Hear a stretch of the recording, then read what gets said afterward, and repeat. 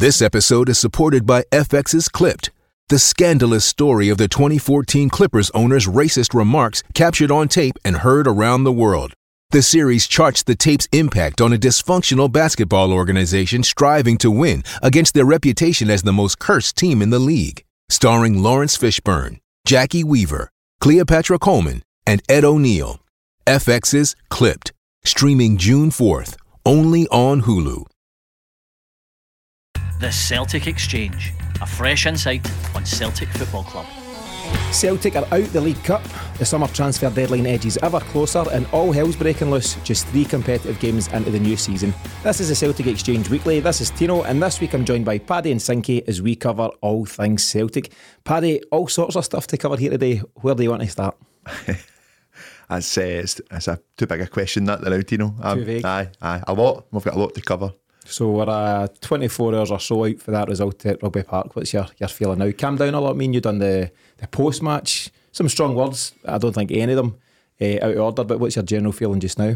I don't think I've taken much perspective from anything yet. I still think that there's a lot of questions to be answered, and time will tell. 11 days, I think, to the window fully shuts. So yeah, we really need to get the finger out. Yeah. Sinky, welcome back to the show. First appearance of the season. I'd usually call you a glory hunter coming back in at good times. Not the case at the moment. What's been happening? I agreed to come back last week, obviously before yesterday's farce at Rugby Park. But yeah, it's good to be back. Yesterday wasn't a good day at all. I know you boys covered a lot of it in the post-match, and obviously we're 24 hours on now. Take the emotion out of it and kind of have a wee look at it from another couple of perspectives. I know you mentioned the word arrogance yesterday, Paddy, quite strong words, which is absolutely spot on. But yeah, it's good to be back. Wish it was better circumstances, but hey ho, here we are. There we go. Keeps things interesting. Exactly. You say the emotions out it now, and it's kind of calm, clear heads, and we'll see how that goes over the next hour or so. But are you still kind of annoyed at the result, frustrated by it? Any other emotions kind of doing the rounds at the moment? I'm annoyed. You summed it up yesterday in the post-match. The word flat, I mean, that was one of the worst first halves I've seen since probably the Lennon season during COVID. It was so flat. No intensity, lack of shape, lack of identity. There was nothing. Obviously with the Ange stuff, we're used to playing a certain style, and Ange got that. The first 6 games, we could see what he was doing with the inverted fullbacks. We could see that. I couldn't figure out what the plan was yesterday at all. There was certain occasions during the game where the second halves, and even Taylor as well, just lumped the ball up the left-hand side to Almeida. It was just like, what is the plan? What is the strategy? I know Rodgers is trying to do little tweaks here and there about Kyogo dropping deep and stuff like that, but it just didn't look as though we had a clear strategy, where Kilmarnock absolutely did. They were narrow, they were compact, they knew what they were doing, man for man, and we just didn't have that at all. It looked so disjointed. Yeah, I can't disagree with that. Paddy, do you think it was made a wee bit more frustrating that Ange ball was in full flow on Saturday night over at Tottenham Hotspur Stadium, Man U? Yeah, definitely. I think we were talking about that just before we come on. The performance and what you could already see from a Tottenham team it's nowhere near the finished article, but you could just see glimpses of what we've watched over the last 2 years. And the praise coming his way already, rightly so. You fast forward 24 hours and watch what we put on yesterday, and it's that transitional thing that I'm talking about. But yesterday I spoke about the hope of some sort of identity of obviously Kyogo dropping a bit deeper, allowing our two attacking mids to get in behind. We left Callum McGregor extremely exposed yesterday because trying to do that, and that is credit to Kilmarnock. He's read the tactics after 2 games, Derek McInnes, and he's shut us off pretty easily. That's the worry for me. I think it worked once to good effect, and it put Matt O'Reilly in, and he should have done much better, and obviously we now rue that missed opportunity, but it seems that Kilmarnock then twigged. You can say what you want about Kilmarnock and their robust tactics and their approach, but they're well drilled, as you say, Sinky, and they're maybe just, they've done the basics better than Celtic on the day. I wonder as well, we're obviously going to get stuck into this in a bit of detail, but I wonder as well if there's a bit of anxiety doing the rounds. You mentioned the COVID season, Sinky, and we made a pact never to speak about that, but you can't not speak about it at times. But Celtic were winning at the start of that season. They won the opening game 5-0 via Accies, didn't they, and different things like that. And despite the wins, a lot of folks say that you're getting the wins, but things just aren't quite right. Does it feel a wee bit like that just now? We won the first 2 games, but not completely convincingly. We've only lost 1 game, let's calm down and all that, but is there a wee bit of that feeling creeping in? That's a wee bit. I mean, the Ross County game, obviously they scored 2 at Parkhead. Aberdeen, they were a bit toothless, but they had a decent go at us. The performance against Aberdeen wasn't what it should be. We spoke about it last week's show. It was always, Kilmarnock's obviously watched those 2 games. They've had a go. The usual tactic is to park the bus and all that. Because Kilmarnock didn't park the bus yesterday at all. As I said at the start, they were very compact. They knew what they were doing. They allowed they allowed the 2 centre halves to get the ball. Right, then they high pressed. Did you notice that? They had allowed it to, and then it went wide to Ralston, and they were on Ralston like a shot. The amount of times Ralston had to check back in himself or play it up the line. So, all credit to Kilmarnock. They knew what they were doing. They've obviously done their homework, but we were poor. I mean, even, I know we don't talk about the park, we mentioned that in the post-match yesterday as well. Kilmarnock as well have signed 10 players, 8 of which started yesterday. I know that there was a couple of boys making their debuts.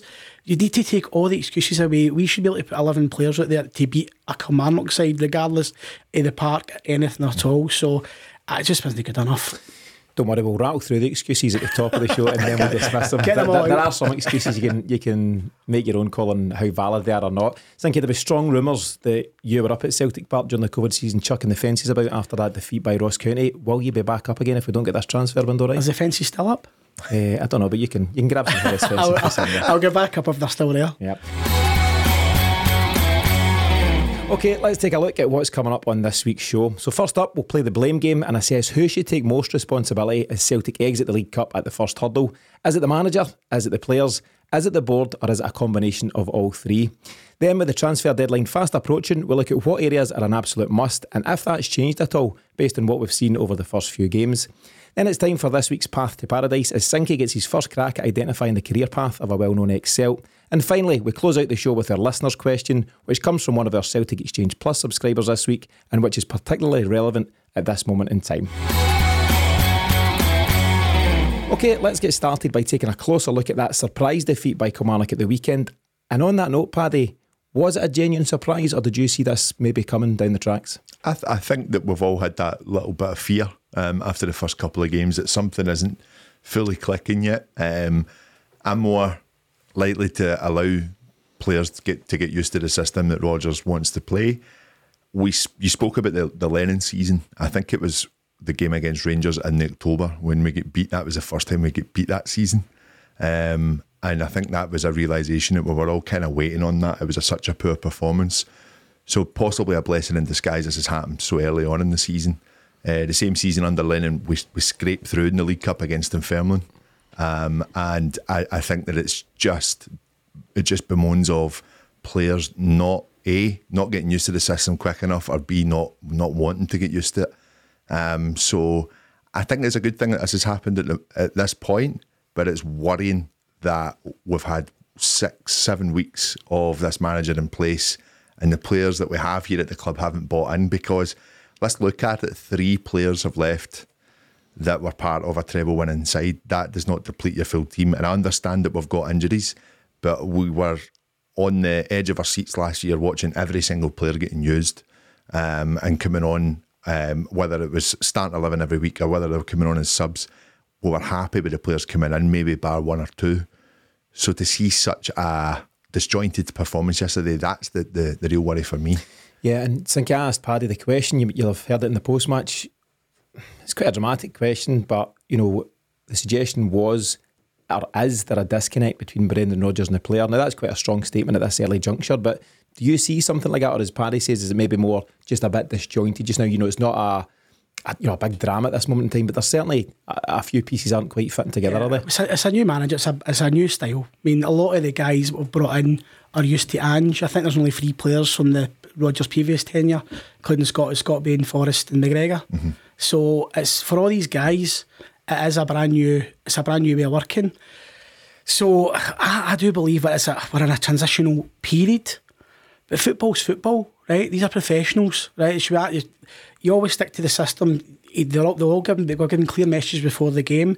But Rodgers he's not a high to nothing here, because on the back of last year's success, we're going to measure him on that. So coming in as a manager, we need him to replicate what happened last year, and the only way to measure him is to replicate that and kick on in the Champions League. So I think there's a lot of work to be done. But I think you touched on it, Paddy, not yourself last week, talked about the likes of Greg Taylor. Greg Taylor is no longer a conventional left back. He's now an inverted fullback, which he's been great, arguably one of the best players of the season last year because of that. You're asking him to go back to being a conventional left back where I believe he struggled previously during that initial first season replacing Tierney. So it is very, very disjointed at the moment and they're in a transitional period. But I do believe that these guys are paid a good whack. They're professional footballers. They should be able to adapt to different styles and different management styles. I seen the thing on the Twitter feed last night about Rodgers being more a man manager, not an authoritarian. I get that, but playing for Celtic, you're expected to turn up and perform every week, and we never done that yesterday. Yeah, there's lots to that. I mean, the Greg Taylor thing, it's almost like he's been trained out of being a regular left back, and how do you train him back to that? It looks like there's some way to go if that's what we want to do. You rightfully point out the fact that Brendan Rodgers, he's been engaged against Ange's success, so 5 trophies in 2 seasons, including the treble last season. Okay, so that's fine, but he knew what he was stepping into and he knows the responsibility. He's fallen at the first hurdle, so it's not like he's just fallen short of a treble. But also there's this, we're in this ridiculous position where we're now benchmarking it. If we don't win the treble every season, it's a failure, which is ludicrous. Callum McGregor spoke after the game, Paddy, and he was saying it just shows you how tough it has been. Celtic have won, was it 5 trebles in the last 7-8 seasons? And I think at times it doesn't get the credit it deserves because one slip, one bad day, and you can have a bad day at the office, that's life, but it shows you how tough it is to do what they've done so far. Of course it does, and I think it's a timely reminder to us as supporters of the achievements that we have brought in at this club over that time you've mentioned, Tino. I think the disappointing thing is that it wasn't just a 1-0 defeat where they've snatched and grabbed. We didn't look in the game at all. I think there was the Matt O'Reilly chance and I think another shot on target, and I can't really remember much else from us. That's the most concerning bit, and I think this is where this worry is coming in from Celtic fans, because that is what is the true reminder of what happened at the beginning of that infamous season under Lennon. And I think that it's hard to remain calm. I try to as much as I can, and I'm trying to give the benefit of the doubt, the fact that there are injuries, the fact that it is a new system, and the fact that maybe we haven't been able to sign the players that we want to sign. But I'm also pretty disappointed that we're at this point just now, and it's not looking good. I think that's fair, but seeing as you brought up the excuses, Paddy, and not me, I will just run through them just here. And listen, as I say, I hate excuse culture. It's not something I'm into in terms of football, and Brendan Rodgers won't be into it, Ange wasn't into it, and I think if you're at elite level, I'm not saying that I am, but you can't allow it, you can't entertain it, and you can't allow it in your dressing room. But there are, other factors at play. So 7 key injuries: Alistair Johnson, Cameron Carter-Vickers, Stephen Welsh, fresh off the back of signing a new deal. How bad luck is that? Kobayashi got injured in his first pre-season in his native Japan. Reo Hatate picked up the calf knock last week. O picked up the calf knock against Atletico Bilbao. And Marco Tilio, we've not seen him at all. So there's 7 players that could all play a different part. You can argue the merits of who's more important there. Alistair Johnson, Carter-Vickers and Reo Hatate are mainstays of Celtic's first 11. So they're key players to be missing out in the early part of the season. In terms of incomings, there's a question to you lads about who's genuinely first team ready. We've got Mike Nawrocki, Gustav Lagerbielke, Odin Thiago Holm and Yang. I'd say you could argue a case for all of them. Kwon, 0 minutes under Brendan Rodgers. Marco Tilio that we've mentioned. Starfelt's out the building, he's gone to La Liga, all fine there, and I think we've replaced him okay with the 2 centre halves. But let's talk about Jota for a second. Can you replace a guy like Jota? I think he was an absolute superstar, Sinky, one of the most natural talents that we've seen at Celtic in years gone by. Paddy, you're crying out for a winger, but you can't replace a guy like that too easily, can you? No, he's the X factor. A bit of spark, creativity, something out of nothing, offer completely something different from a number one, come inside, can score goals. It's hard to replace that. I mean, obviously at the season on loan we got him for just under 7 million, so we knew what we were getting, but to replace a guy of that standard with any projects, it's not going to work. So we need to speculate to accumulate sometimes, and obviously we're linked with numerous names, the guy for Wolves, Daniel Proddins and stuff like that. But Jota's, you're right, he's irreplaceable to be honest. The word on the street is that it's all going pear-shaped, Paddy, out in Saudi Arabia, and who would have thought that a free spirit like Jota would struggle in such a part of the world? So it seems that Al Ittihad are looking at options at removing him from the club. Should we reach out and just say, listen, forget all about that 25 mil, just keep it, don't do the transfer, bring Jota home and we've not spent it anyway, we're still going to sit steer him back. There's also a few reports saying that a few players, not just Jota, are looking for wages paid up full and to leave. So in full. So do we, a nice lift. Do we say, do I just come back here? I think he still get his gaff. Why not? He's still get his gaff. He's probably still left iron on. He's only just out the door. So anyway, Starfelt replaced him okay, I think. Aaron Moy, less of a need to replace Aaron Moy, given that he was fleeting in his appearances. But Jota, tough act to follow, and hard to replace such a guy. I would say one thing on the Aaron Moy thing, though. I'm not saying Moy was definitely the answer for this, but we need to bolster our centre mid set up. We'll get to it. It's valid, and we'll get to that just a wee bit later in the piece. My last excuse, artificial surface, pitch been brought in, all that kind of stuff, but we can't go on about that. Celtic won 4-1 and 5-0 at Rugby Park last year. We know how to deal with the surface, or at least we should. Couple of things that can't go uncommented on. We were well beaten the day, that's fine. Greg Taylor getting elbowed in the mouth and then being off getting treated for said injury whilst the guy who does the elbowing sets up the goal. What's VAR for if it's not picking up guys getting elbowed in the head? And the penalty on Haksabanovic, Paddy, you and I covered it. It is a penalty. So it would have papered over the cracks, would have potentially stolen a draw and taken it to extra time. You can argue all that, but the rules of the game are there for a reason. So, what do you take of those two incidents? The Taylor one was a shocker, you're right, with total disadvantage with him playing with 11 as to 10 because he took an elbow to the jaw on the side of the head. So that isn't ideal, and the penalty is an absolute stone wall. But the good thing is, the VAR's get a little quicker. You noticed that? Yes, that was the quickest ever VAR decision in the history of Scottish football yesterday. Quicker when it suits. But listen, despite all of this, all this chat, and it is excuse kind of stuff, despite all of that, Celtic must be beating Kilmarnock at Rugby Park. And I was having a look, I put an article out earlier on today. There's 8 full internationals in the starting 11 from Sunday, 3 of which the 3 that aren't included in that are guys like, I think it's Lager, Bielka, Navrocki and Matt O'Reilly, who are all under 20/under 21 internationals, so they will become full internationals in due course. We beat Kelly 4 times last season, an aggregate score of 13-1, and just the excuses fall flat when you look at all those factors, Paddy. Just really, really poor performances, and this is where I brought up yesterday in the post-match about arrogance. I think a lot of the starting 11, possibly those that haven't entirely bought into the system, still think that they've got enough about them to go and walk over a team, especially off Kilmarnock standing. But they've got off to a brilliant start this season, and they look very well organised against us. And if you're not up for the fight in those kind of games, you'll get found out pretty quickly.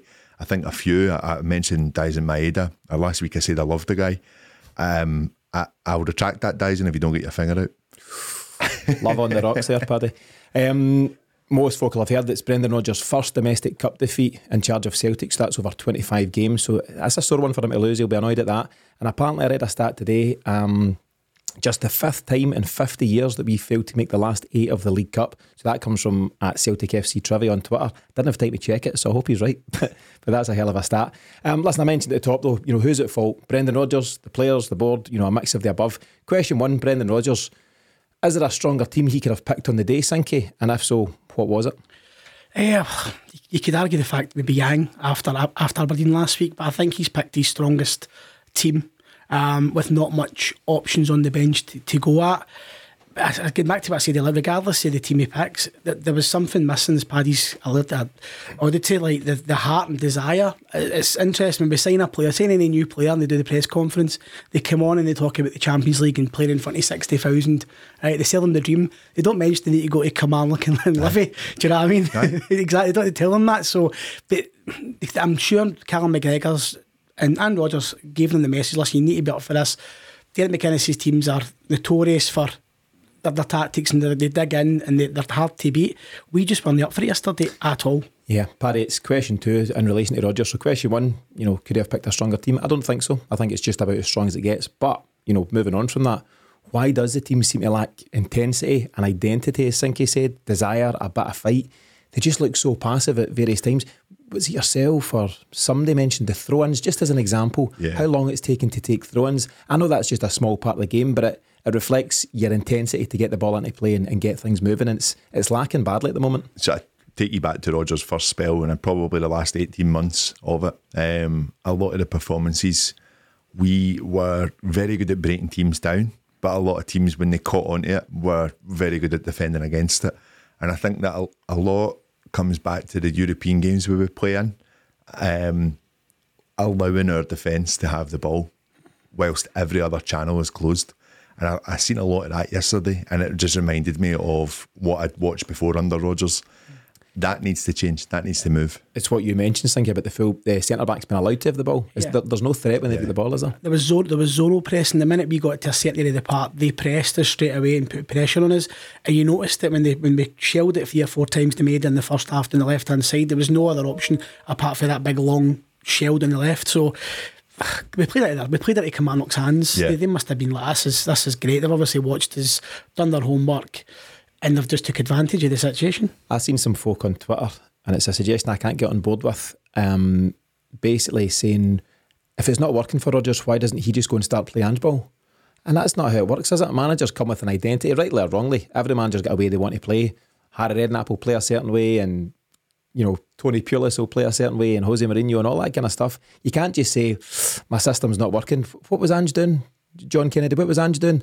Let's just do that. Football's not as simple as that, Paddy, is it? It's not. I get that it's quite an easy answer to give, though. I understand that it's what we've watched last year, the season before, 5 trophies out of 6, really strong. It was your Twitter account I took it from. That's why I'm asking the question. All right, okay. No. I think that it's an easy thing to say. There's so much more that goes with it. There will be points of this team that will want to revert back to how they were playing. Absolutely. And you've even heard Rodgers say he's given them that freedom to revert back to what they probably know of. He's not saying that it has to be rigid in his tactics every single performance. But what he is doing now, and what should have been happening maybe 4 or 5 weeks ago, is trying out new tactics, and it's failing. It's failing on the park, and that's the worry. Is why have we not implemented 3 or 4 different styles in pre-season, got the players up to scratch with that in training, and when we're trying to implement it on your proper domestic side, it's struggling. That's a big question mark over the manager there for me. Maybe so. You mentioned that he's given players freedom and autonomy to make decisions on the park. You can see that with Greg Taylor. He can't help himself. He just keeps landing in the midfield, and I get giving a bit of freedom. Set up a system, have a structure in place, and have that as a loose template, to play within. But you can't keep allowing that to happen. And at some point, you need to say, do you know what, Greg? Get back to left back and do that job. And that's not just picking out Taylor. There's lots of guys who seem to be drifting into positions where they shouldn't be. Hey, it's Kaylee Cuoco for Priceline. Ready to go to your happy place for a happy price? Well, why didn't you say so? Just download the Priceline app right now and save up to 60% on hotels. So whether it's Cousin Kevin's Kazoo Concert in Kansas City, go Kevin, or Becky's Bachelorette Bash in Bermuda, you never have to miss a trip ever again. So download the Priceline app today. Your savings are waiting. Go to your happy place for a happy price. Go to your happy price, Priceline. To move on to players, so moving away from Rodgers at the moment and to move on to players, and I've mentioned Greg Taylor there, thinking, why are so many key players and experienced players out of sorts? Definitely Taylor. Joe Hart's not at himself. And Callum McGregor, surprisingly, also isn't at himself at this moment in time. It's a hard one because obviously it's a new manager that's come in, but it's still the same. It's still the same job. They're not asked to do anything out of the ordinary. It's a strange one. I really don't know I don't know how to explain it. It's just like we've went backwards slightly, and Callum McGregor's went in himself. Hart's went in himself a little bit as well. Taylor's all at sea. I think it's due to the different instruction, asking to be a more conventional left back. But McGregor and Hart shouldn't he be? I mean, vice captain, they shouldn't be getting themselves. They should be kind of leading for the front. With the Rodgers stuff as well, he's wanting to put his stamp on things. He doesn't want Ange ball, right? And as I've seen, this transition from Ange ball to the way Rodgers wants to play. These guys are so used to that, and do you know what? They've been successful doing it, getting it to buy into this new way of the way he wants to work. It's going to be a longer process because I said the players that we've bought the last couple of years have been bought to play Ange ball in that system. So getting them out of the good habits and getting them out of other good habits is really different. That change transformation is going to be so hard, and it's not going to happen overnight. But as I said, the system should always be the system. The personnel will change, but we should always be used to be playing the way we played. And see yesterday, and you couldn't even see that at all. No, I totally agree with you. I think that it will take time, but my worry here is that if, like we've said already, these guys are professional footballers. They're getting paid very, very handsomely. Surely you've got to buy in. That's your job. You've got to buy into what your manager is telling you. And I look at, we're speaking about a transition. We've spoke about, obviously, Ange already. You see glimpses of what he's done with us already at Spurs. The first 4 weeks of his first season at Celtic was up and down all over the place. Were we worried? We probably didn't think we were going to win the league that year, but I tell you what, we were impressed with the football we were seeing, and we knew this is going somewhere. We already had a part identity by the end of August. There's nothing there. As part of it, with the Brendan Rodgers situation being what it is or what it was, the fact that he left mid-season and all that stuff, he's got less leeway than any other new manager. Ange came in, and it was a bumpy 4, 5, 6 weeks, Paddy, but there was goodwill towards him. That there's not a lot of goodwill towards Brendan Rodgers, and you can apply that to us, to fans, and maybe also to players. And maybe the moment they see weakness, bumps in the road, he's getting short shrift. There was a whole bundle of folk yesterday couldn't wait to see him fail. Of course. I'm saying that quite strongly there, but it was almost like they were happy to take the defeat so they could pull out the "I told you so" card. So I want me to say that again. I told you so card. And it's poor to see that. People almost willing Celtic to win just so they can prove a point. Hey, listen, if you don't fancy Rodgers, that's fine, but you support Celtic. You don't support the manager, you don't support the players. You're a Celtic supporter, and there's people that were happy that Celtic didn't win yesterday. I don't think this should be happening with the players, though. As Sinky mentioned, there's only 3 from his last spell here. I think as your job, what you're paid to do, you should be buying in to your new manager and playing for the jersey, playing for the money you're already getting, but playing for that jersey. And not one of them wanted to get stuck in yesterday at all. He seems to have a wee bit of buy-in for the guys that they play a lot last year. See, like your Turnbull, your Abada, players like that who didn't really were in and out the team last year. And it's a plea for them. It's a second chance filling for them. It's like that, and they've grasped it. I mean, but the rest of the guys who've been playing all the time are just quite static. But then, having said that as well, Sinky, he's not held back at the end yesterday and spoke about the quality. He's not got it. He needed to address that because it was there for everybody to see. Just the thing about players buying in or not to what Brendan Rodgers is doing, managers and coaches come and go almost as much as players nowadays. You're gone are the days of managers being in spells for 5, 7, 10 years. That's done. Managers move just as often as players. So yeah, I know a lot of guys had a great time under Ange, and they'll be sad to see him go, I'm sure. But he's gone. Get used to it, because as you say it, you both say that you're pro footballers paid handsomely to do so. Suck it up. Make your peace with the fact that Ange is gone, and unless he's wanting you down at Spurs, you'll need to adapt to this new system very quickly, because what's the alternative? Just down in tools, throwing toys out the pram? And I don't know the answer, Sinky. You're kind of saying you can't quite put your finger on it. Nor can I, nor can a lot of folk, but something's not right. There is this, I go back to the word disconnect, but there's, whether it's that or disjointed or just something's not right. No, I know, and it's there to see. It's quite visible. But how do you get that? How do you get that reconnect? It's up to Rodgers to identify where the issues are. And he mentioned bringing in quality. As I said, I alluded at the start, they should have enough quality to beat a team like Kilmarnock, regardless. But there needs to be a bit of a shift change, and the guys need to buy in. I know with Ange, how we talked about it, I think Jota mentioned it last year or 2 years ago. It was the Real Betis game where it took them to kind of buy into what he was doing. It was all trial and error, failing at it, trying it, giving away silly goals. But with the Rodgers stuff, he needs to put his own stamp on it. And I think as well with Rodgers, you've mentioned the emotion about the fans, obviously, about the return. Right? It's people have still that bitter pill to swallow, him coming back, and they're waiting on him, Tino. Right? They're waiting on him failing. Right? They're setting up to fail. But also as well, I mentioned the benchmark of the treble last year, and Ange had the relationship with the fans. Roger left in bad circumstances, but the hardest thing for a manager is to come into success. Do you know what I mean? Ange came in when we were absolutely on our knees, right? Complete rebuild job, new players, freshen things up, different style. Rodgers came in a successful team. To maintain success is more difficult to build on failure. So it's that losing that game yesterday, people are just going to jump all over that regardless. Yeah, and I think Brendan Rodgers needs to get that. You talked about that Jota moment. I know it well, and I remember the interview. Jota basically spoke, and I don't know how far into Ange's tenure it was, 8-9 games, something like that, but we played Betis, and he said something just clicked. But we didn't even win the game, did we? We drew 3-2. We got up 2-0, we're up 2-0, weren't we? Aye, we were up 2-0. Yeah. Albion Ayeti scored, if I remember. Anyway, but there was a moment during that game, and Jota pinpointed it, and he said it just came together, and we knew there was something to that system. Brendan Rodgers definitely hasn't had that validation moment within this current squad, and he needs it soon, because we're going to see a couple of tough games. We should be well capable of beating St Johnstone next weekend, but then you're at Ibrox the weekend after. He needs it ASAFP, Sinky. He needs to get that sorted soon. Champions League. Yeah. Listen, we've spoken, fair bit there about Rodgers, fair bit about the players and what's right and what's wrong. We also need to look at the board, absolutely. So, serious funds in the bank, as we all know. Paddy, why are we leaving it so dangerously close to the end of the transfer window to properly back the manager? It's almost get the feel as if it's a bit of a downsizing going on at the moment. For me, I said this at the beginning of when we came back after the summer. I was speaking to James and Miff, and I thought it was more along the lines of, the players will come. It's just going to be a bit more harder in the market, and I still think that is an element of what we're up against just now. I think teams will know we've got more money.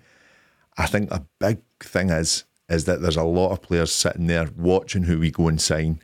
And a lot of Celtic players will be saying, well, hang on, if he's on that amount of wages, what am I on here? What am I getting? It's keeping the boat steady. This is where they earn their money. This is not for us to sit and worry about. This is for them to sit and worry about. This is their day-to-day. And the fact is, we're backing them every single season. We're paying for our season books. We're paying for monstrosity football tops. We're following them everywhere across Europe. We're following them everywhere around the country. And it just feels that when we take one step forward, we're taking 3 steps back at the moment. I genuinely thought that when Ange came in, and Ange seemed to single-handedly do quite a lot of the scouting work, the coaching work, all by himself, I thought that Michael Nicholson was possibly the guy to kind of take us into the next step. I'm not seeing that, and that's a worry. That really is. It is a worry, and they've got 10 days or so to prove us wrong, and we'd all be delighted if they'd done so. Paddy, am I being too kind to Michael Nicholson and the board by saying sometimes there's just factors out with your control here, players and their agents playing hardball? We've talked about the Saudi element and what that's kind of done to European football in recent times.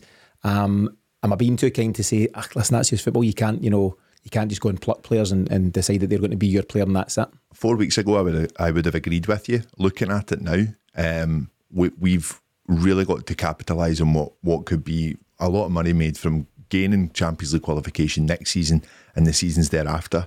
The big worry is that our co-efficiency points are dropping this season, and we need to start winning games in Europe as well to hope that this props us up again, and moving into this new format and making sure that we've got teams ready that if we do have to play qualifiers, we're not relying on Nearbeat on at centre half. Certainly not. But yeah, we're playing a dangerous game, aren't we?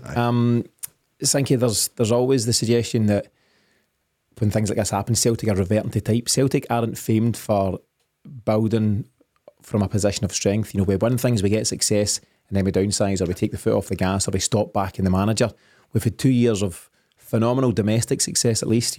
Europe's a different story, but 5 trophies in 6, and it certainly feels like that. And I'm more than willing to ride out the 10 days, however ropey that's going to feel, and then making a full judgment. But at this moment in time, as we're discussing it, does it feel like Celtic are downsizing, going back the way?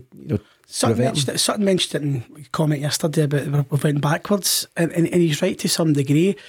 When Rodgers spoke about every interview, he's asked about marquee signings quite a lot, and he said we've got a model. The model's fine, but see, the next 10 days we need to have a good look at ourselves and see that model. It's fine when you're bringing in 2 or 3 projects. Aye. But you can't take the projects into a level like the Champions League and expect them to perform. They need to be integrated gradually over a season to see if they can live up to the expectations, thrive in the environment, and be coachable, as he alluded to in his comments the other day. But the model just now, it does work. The Moneyball model, it does work. But the next 10 days, we need to buy recognised quality. We've not replaced quality for quality, especially with Jota. We've replaced quality with quantity. I mean, don't get me wrong, some of the new boys can go straight into two centre halves. One of them will partner CCV. They'll two of them will fight it out to see who's going to be the next Carl Starfelt. So, but we really need to look at replacing quality for quality. In the next 10 days is pivotal. Signing another South Korean player that could be good, who's raw, who needs time to integrate. A new cut, it's no going to work. We need to, but some of the ones that I mentioned, obviously Scott McTominay's mentioned, Kieran Tierney's been mentioned. That's a pipe dream. Right, that's an absolute. I mean, that's fantasy land. I think Celtic in the next couple of days or the next week or two need to really get the finger out. And don't get me wrong, Michael Nicholson has done a great job. But as I say, sometimes it's like playing the old Football Manager. You send your scouts to Scandinavia. They discover a wonder kid, and you sign him, and you put him in the bench. He becomes a great player over the course of that. We need to actually. And you mentioned the wage structure and stuff like that, Paddy. We need to look at. We've put McGregor, we've put Kyogo on a decent salary. We've moved that salary up the way. We can afford to now get people close to that or even above it. I mean, if you're a player at Celtic and you bring in another player who you know is a quality player, you've seen them play, they're an international player and they're getting paid more money. That's just life. If you're better at a job, you're going to get paid more money for it. So I know it upsets the dressing room and stuff like that, but that's just life in general, not just football. And Paddy, the model's the model, but the model has to evolve, doesn't it? That can't just be what brought you success 2 years ago, or even 12 months ago, or even in the January window, albeit we didn't have much success. But you can't just say, that was decent for a while, we'll just stick with that, for the foreseeable. You need to move with the times. Celtic are now in a different space than they were when Ange came in. We're now looking to target further success in Europe and to further develop the squad and what's going on. And we need to make changes. And surely we'll have learned from, for the most part, under Ange, we got players in early, we got players comfortable in the system, and we were prepared for these games ahead. We've got a huge game at Ibrox on the 3rd of September, and I think it'll be the 19th or 20th of September when we play our first Champions League game. We are ill prepared for those games at this moment in time. We are, and I even think players coming in before both those games are going to struggle to be up to speed with the way that we're wanting to play. We're hoping that the squad that we have at the moment is that little bit more convinced and a little bit more bought in to what Rodgers is wanting to play. And I think that the game in the third's a very, very difficult one now. I really do, and that's our own fault. Yeah, I was going to say we've always moaned about playing the qualifiers and not getting our business done early. Now we've got a bit of time to do business, and we've not really sat our hands. We've made the signings we've made, and based on our project signings. But as I say, we've having that time frame. Right, and we've not used it to the advantage. We're getting to 10, 11 days now before the window shuts, and we've not done the correct business. Let's take it back to Brendan Rodgers just as we're starting to wrap up this section. So we've covered Rodgers, we've covered the players, we've covered the board, and they're all culpable, aren't they? All three areas, must do better across the board. But here's a question that's doing the rounds about Brendan Rodgers. The Brendan Rodgers that's come back here to Celtic Park second time around, are we getting some sort of Brendan Rodgers light, Paddy? Is it a sanitised version of himself? He doesn't seem the same, I don't know, almost, I quite like his kind of spikiness and his sharpness of character. Doesn't seem to be there just now, does it? And I wonder, is he playing down? Is he feeling a wee bit awkward about the way it's all played out? What do you think? Are we getting the full Brendan? I can the full Brendan. I can see what you mean. I think he's definitely not as animated as he was the first time round, and I think that he will only do that when things are rosy. Behind the scenes, we all know what he can do. I think hearing that yesterday was just a stark reminder for a lot of fans as well that that's his first domestic cup defeat as a Celtic manager. He's an incredible coach. We need to support him because whether we like it or not, he's a Celtic manager, and I think that we're Celtic supporters. We need to get behind him. Our board need to get behind him, and our players need to get behind him. Otherwise, he'll be off to Saudi Arabia at some point. He might be.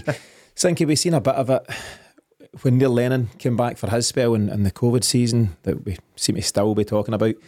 But he also came back and said, do you know what, I'm a different manager, I'm more mellow, I've matured with age and all that stuff. And it didn't work. Just go and be who you are. Be the spiky character that got success. Be the guy that motivates guys and fires guys up and puts his heart on his sleeve and gets results through it. And I think at the moment Brendan Rodgers isn't fully being himself. Maybe, as I say, he feels awkward, shy, embarrassed, whatever. And he's got ego, but we're not seeing the ego. I want him to bring it back, to be honest with you, because I think we're getting this diet version and I don't like it. Last question as we do move on from this section. As all of this, let's look at the bigger picture. It's 1 defeat in 3 games. It's League Cup. I'd rather lose a League Cup game than a league game and whatever else. But is this all just early season stuff as we get used to a new manager and a new style of play, and do we all just need to calm the down? Is that where we're at? Well, I would say so. Aye, we're very early days. I mean, what happens in the next week or two will potentially define our season, but the injuries haven't helped. Let's be honest about it. The injuries, bringing in new players, adapting to a new style. I do believe Rodgers is the right man for the job. I've not got any qualms about admitting that at all. It's going to take time, right? But as I said to you, the Celtic fans, right, and so he's not going to get the same. He's not got the same amount of credit in the bank than Ange had coming in after Lennon. So we wanted him to hit the ground running. It's no happened. Sketchy performance against Aberdeen. The result masked the performance somewhat. Ross County wasn't the greatest in the second half, but it is early days, and to define the season after 1 defeat in the League Cup is a bit harsh. So I'm sure we'll be sitting here and maybe going, "Oh, great season," whatever it is. But nah, in one game, 1 defeat, I can't go in too hard. I know we've went in hard, players bored a lot, the full shebang. But you can't. You just need to kind of ride it out. We've got good players to come back, and a lot of good players, and I'm hoping that we get our finger out and make some good signings. Yeah, sounds like you're apologising after the fact there. I think you've slated everybody, and it's listen, got to keep it half positive. Glass is half full, kind of. Exactly. But listen, a sore one at Kilmarnock on Sunday, no doubt, but some early season warning signs that we definitely need to address. And as we mentioned, it could be a season defining 10 days or so ahead as we head into the closing days of the transfer market. As we've seen on the last day of the summer transfer window in 2021, it is possible to get quality at a late stage in the game, as Celtic brought in a centre-half, a striker and a winger in the shape of Carter Vickers, Georgios Giakoumakis and Jota. But Sinky, based on what you've seen so far of this season, what's now your new priorities as we head into these closing days of the window? Left back, definitely left back, and a striker. A big GG, I would have bit your hand off to get him back playing Rodgers style. Obviously we're missing but I'd say a centre forward. I think you've talked about the show the last few weeks. A left back, a conventional left back, and a centre forward, and someone like a kind of Aaron Moy type, that ball retainer, someone who just sits and passes the ball side to side and keeps it simple. We need that. So 3 positions for me: centre forward, defensive centre mid, and a left back. I'm 100% with you on left back and striker. They're my absolute musts, Paddy. If we could only get 2 guys in, for me it's got to be those 2. You've leaned towards a midfielder recently, haven't you? And I've seen a lot of clamour for that, last night and beyond after the result. What kind of midfielder do you think we need? Just kind of an enforcer, really. Someone that's going to be box to box. And I get the kind of game that we're trying to play with bringing our 2 attacking mids up a bit further. But that player that's kind of going to be hanging back there is under a lot of pressure. We need someone that's going to run box to box for 90 minutes, enough energy to support what we're trying to do with that transition. Almost, and I'm not saying that we're going to do this all the time, but almost the way Ange had even Moy or Hatate dropping back, getting the ball from McGregor and then bringing it in. I think that we really need to look at that and make sure that we're not leaving ourselves exposed through the middle. That's a real worry for me watching yesterday. Why can't Celtic's recruitment get this deep line midfielder right? We've gone through a whole host of guys: Ideguchi, Abelgard, Iwata's not doing it, question marks over Kwon already, James McCarthy hasn't worked out, and then some. There's all sorts of guys that we've tried to get in between Ange, back to Lennox, Sorrow, loads of guys. Why is that such a hard position to find?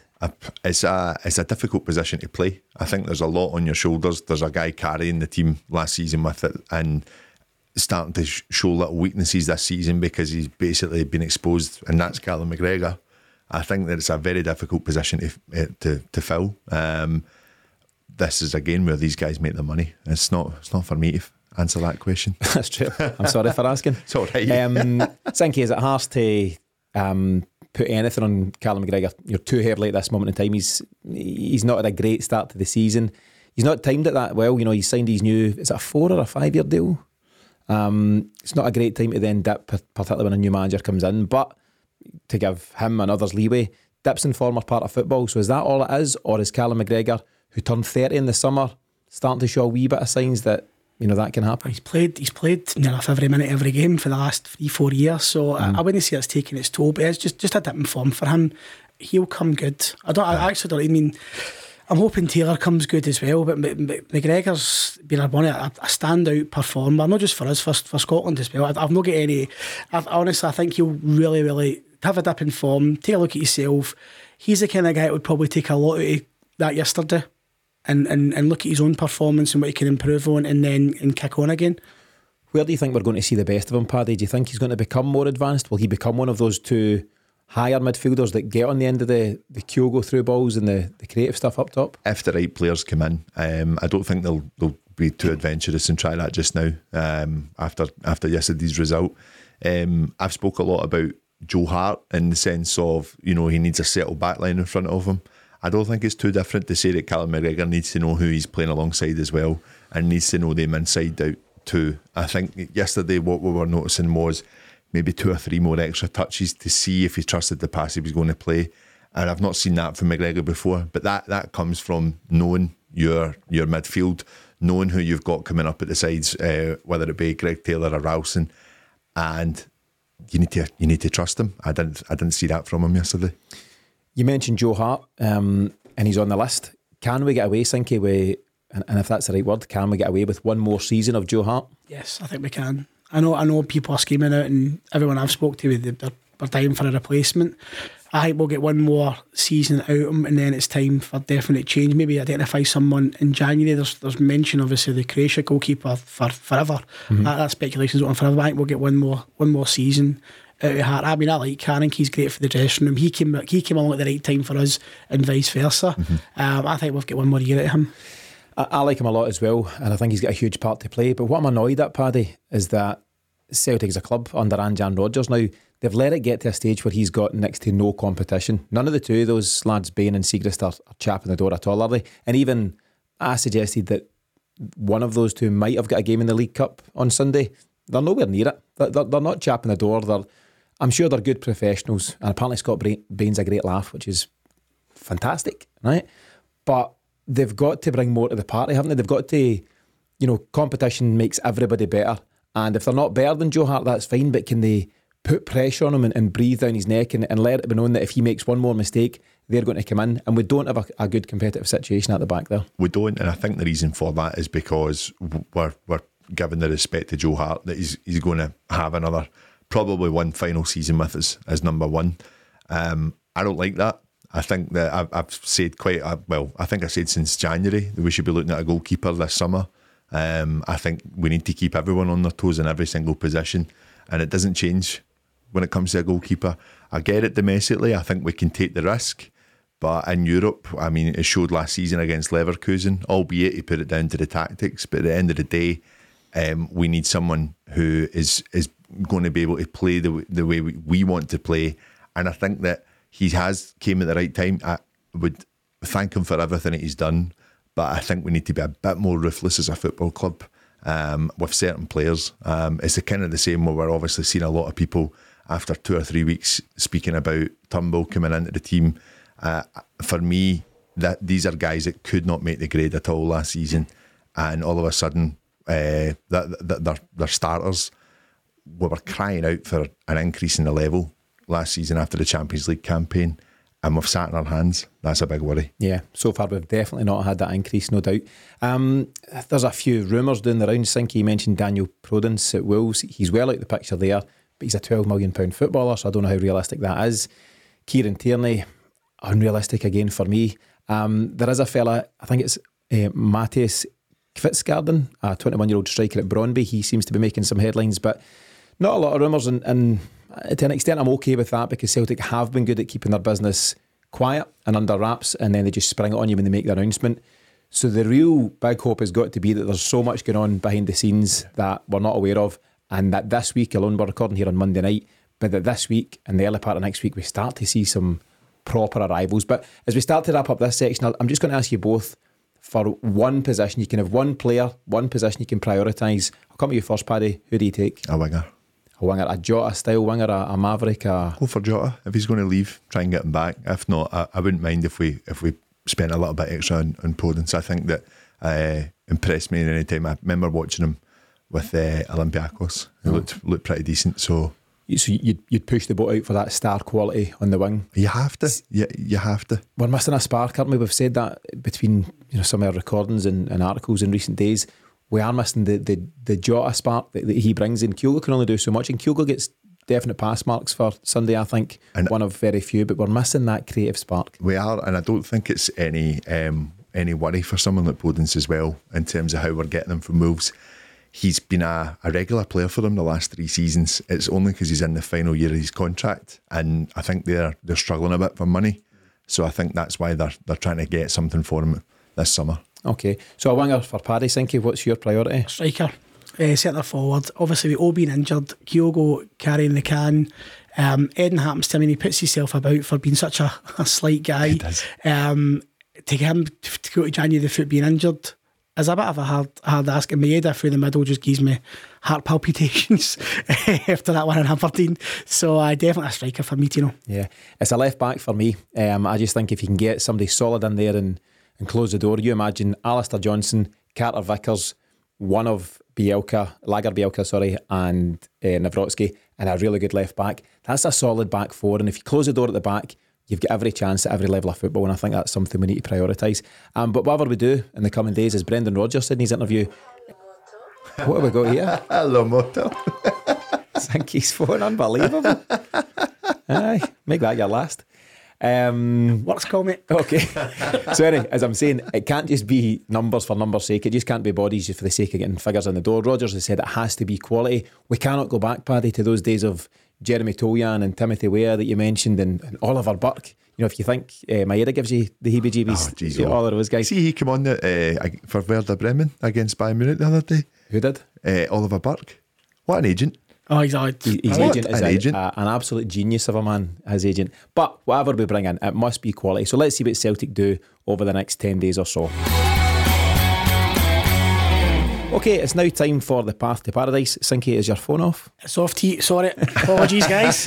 So you'll know by now the way this works. Each week I'll tell you the clubs a player has played for before his time at Celtic, and also any teams after he left. All you need to do is name the player in question. Lads, are you ready for this week's Path to Paradise? Go for it, mate. Go for it. Okay, here we go.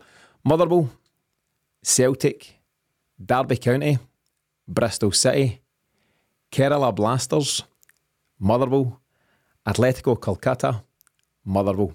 And have a wee think while we play this next message. While the guys are trying to figure that one out, I want to remind you that now's the time to go all in on the new season by signing up for all of the additional content we provide listeners over on the Celtic Exchange Plus. At the Celtic Exchange Plus, you can enjoy extra episodes from us throughout the week with pre- and post-match podcasts for every Celtic game, as well as bonus episodes with ex-players, coaches, journalists and much more.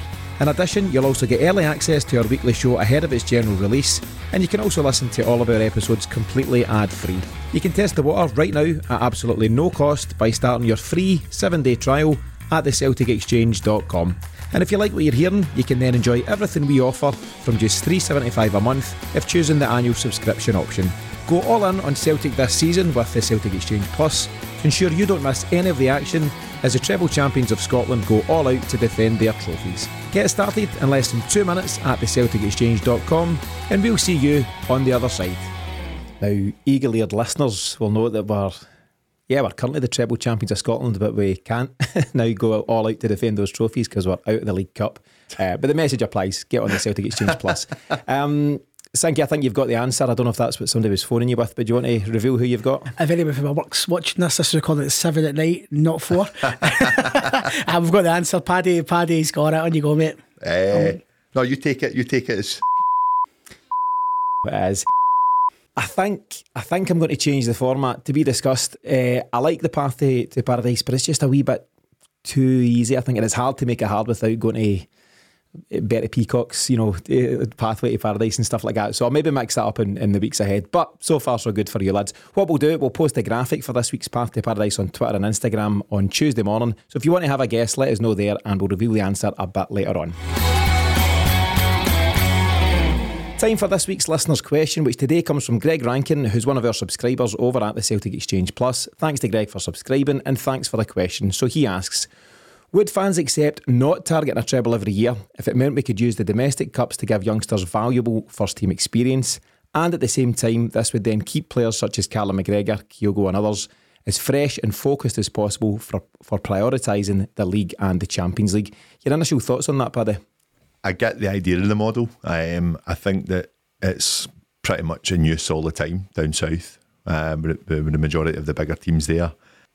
The worrying thing is, and I understand that we need these players to come and develop, but there hasn't been really any players of real note that are knocking on the doors at the moment. And if they are knocking on the door, there's a bigger team snooping around them and getting them. We look at Ben Doak, we look at Liam Morrison going over to Bayern Munich.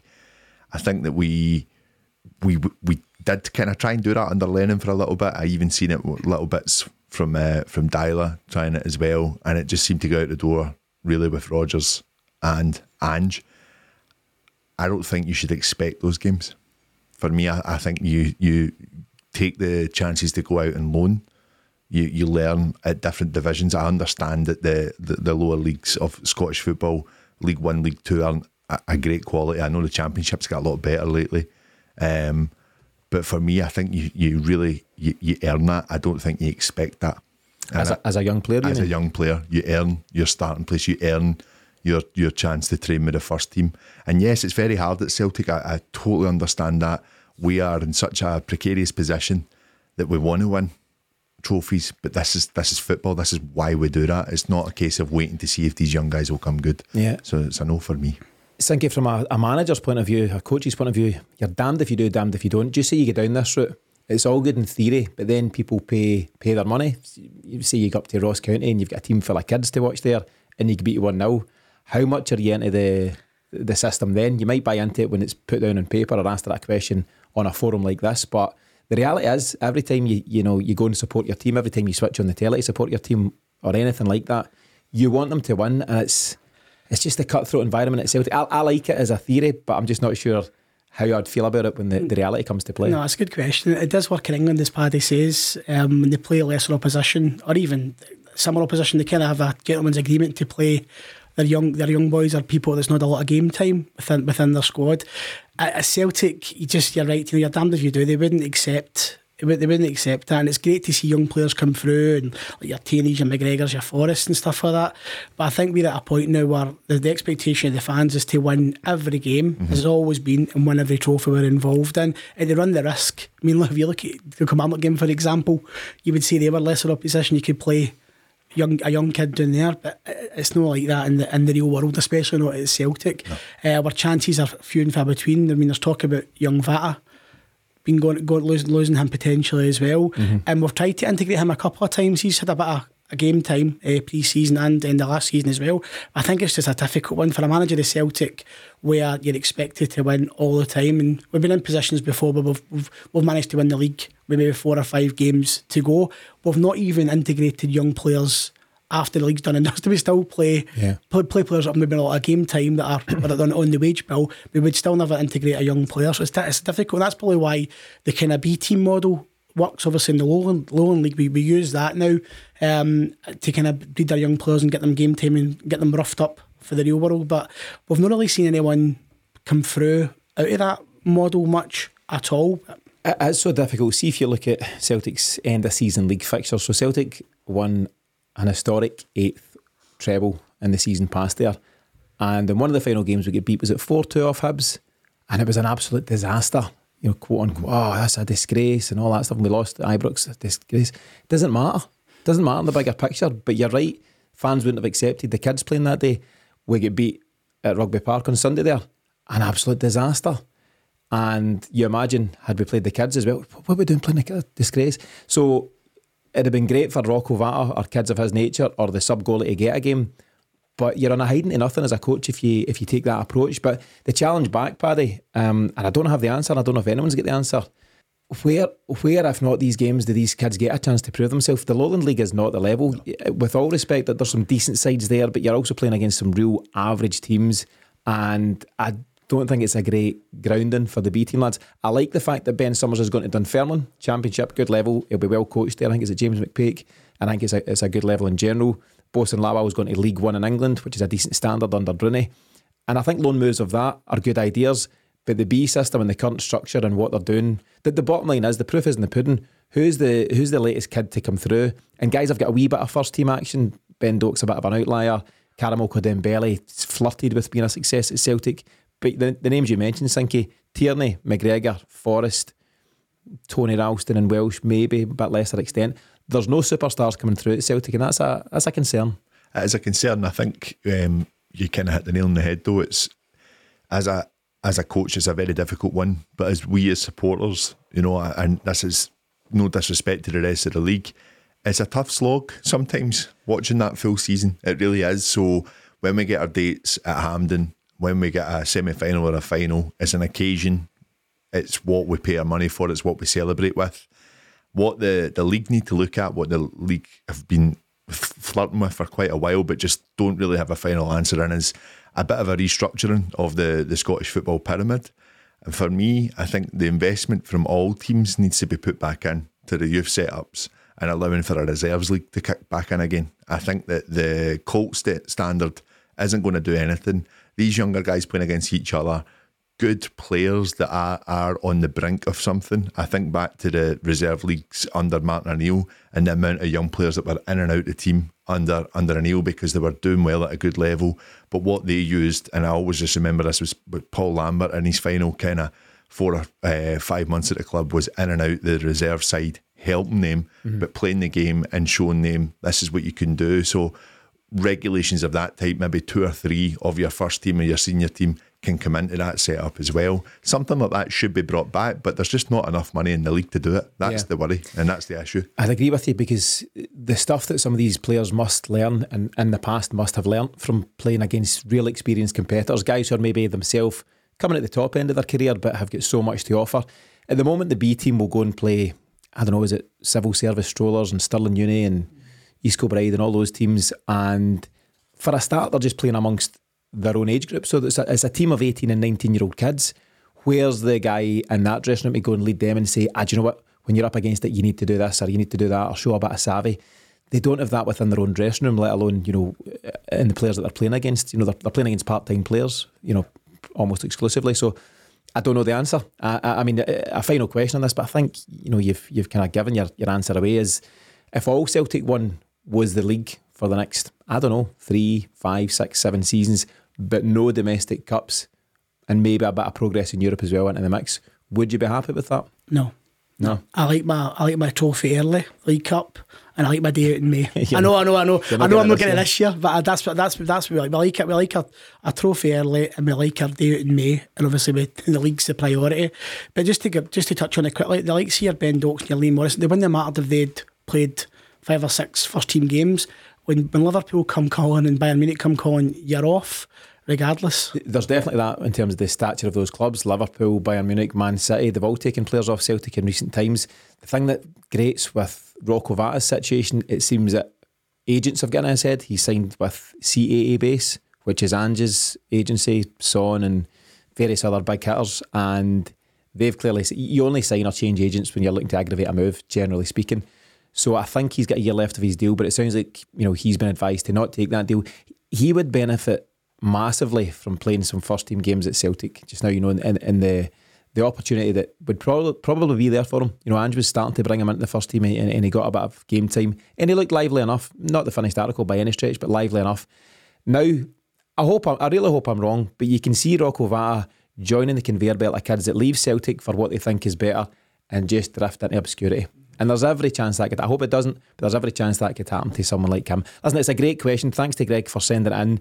And thanks to him and all the others who have signed up at the Celtic Exchange Plus, of course, for the season ahead. If you want to submit a question of your own for a future episode, you can do so in a few different ways. Tweet us at Celtic Exchange. Email me directly on tino@thecelticexchange.com.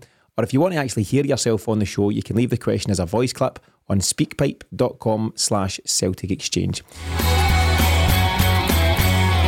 Just a few different bits of news as we start to wrap things up for this week, lads. So we've barely touched on it, but Stephen Welsh signed a new deal until 2027. Great news for him. And then, as I say, he gets injured immediately. I wonder, I hope it's not just to tick the box for the home player or the home ground players, Paddy. What's the term I'm looking for? Homegrown players. Homegrown players. I hope there's more to it. I hope he's not just getting signed to tick a box. I hope they see something in him. But good news for Stephen Welsh. He must be doing something well behind the scenes. Great news for Stephen Welsh. I hope he's got something to offer. I really do, and I hope he kicks on. Sinky, aside from everything else, we play St Johnstone on Saturday at Celtic Park. It's a 3 o'clock kickoff. We couldn't have picked a better opponent. They've had 5 losses in 6 games. They are dot cotton and they're bottom of the league table. So it's a good chance to get back to Celtic Park and regain a bit of confidence ahead of what's going to be a tough trip to Ibrox. 100%, you're right. The opposition should be able to put a decent performance in and get back on track. But we need something. We need a lift, and that game's coming out. It's going to be a long week up until the St Johnstone game, and I'm hoping it's made a little bit better by some transfer market moves as well. But yeah, it's a great gateway bounce back, 100%. Yeah, here's hoping.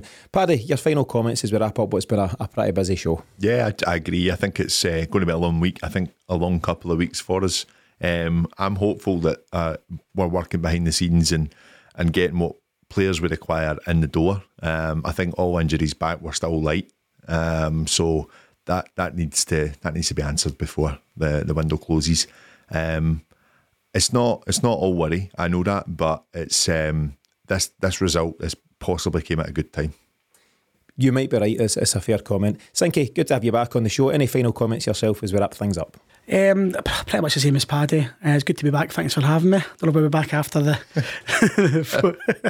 phone got off, but no, a disciplinary for you. I know, I've got my first fine of the season, first game back. The Kilmarnock, it's very hard to take the positives out of the result. If you're going to get a result like that, it's better to come early in the season. I see you learn a lot from a defeat, so it might not be the worst, but it's clear to see that there's still a lot of work to be done behind the scenes in terms of getting it together, the cohesion between the players, the instructions, the system, the intensity. There's lots of stuff to come out of that performance yesterday, and hopefully we can build on that and look at that back and go, listen, this is where we need to be. But as I said, we need some signings in the door, some quality signings. Yeah, but here's hoping Kilmarnock could be a blessing in disguise.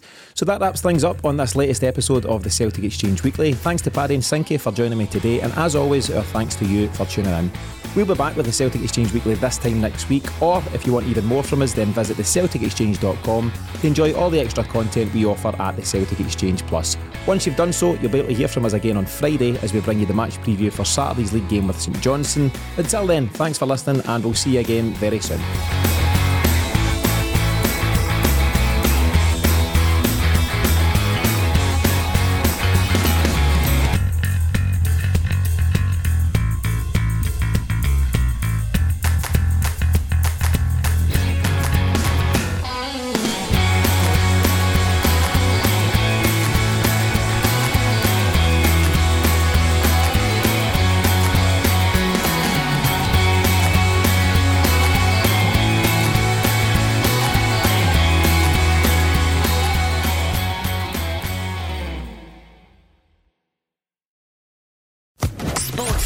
Podcast Network.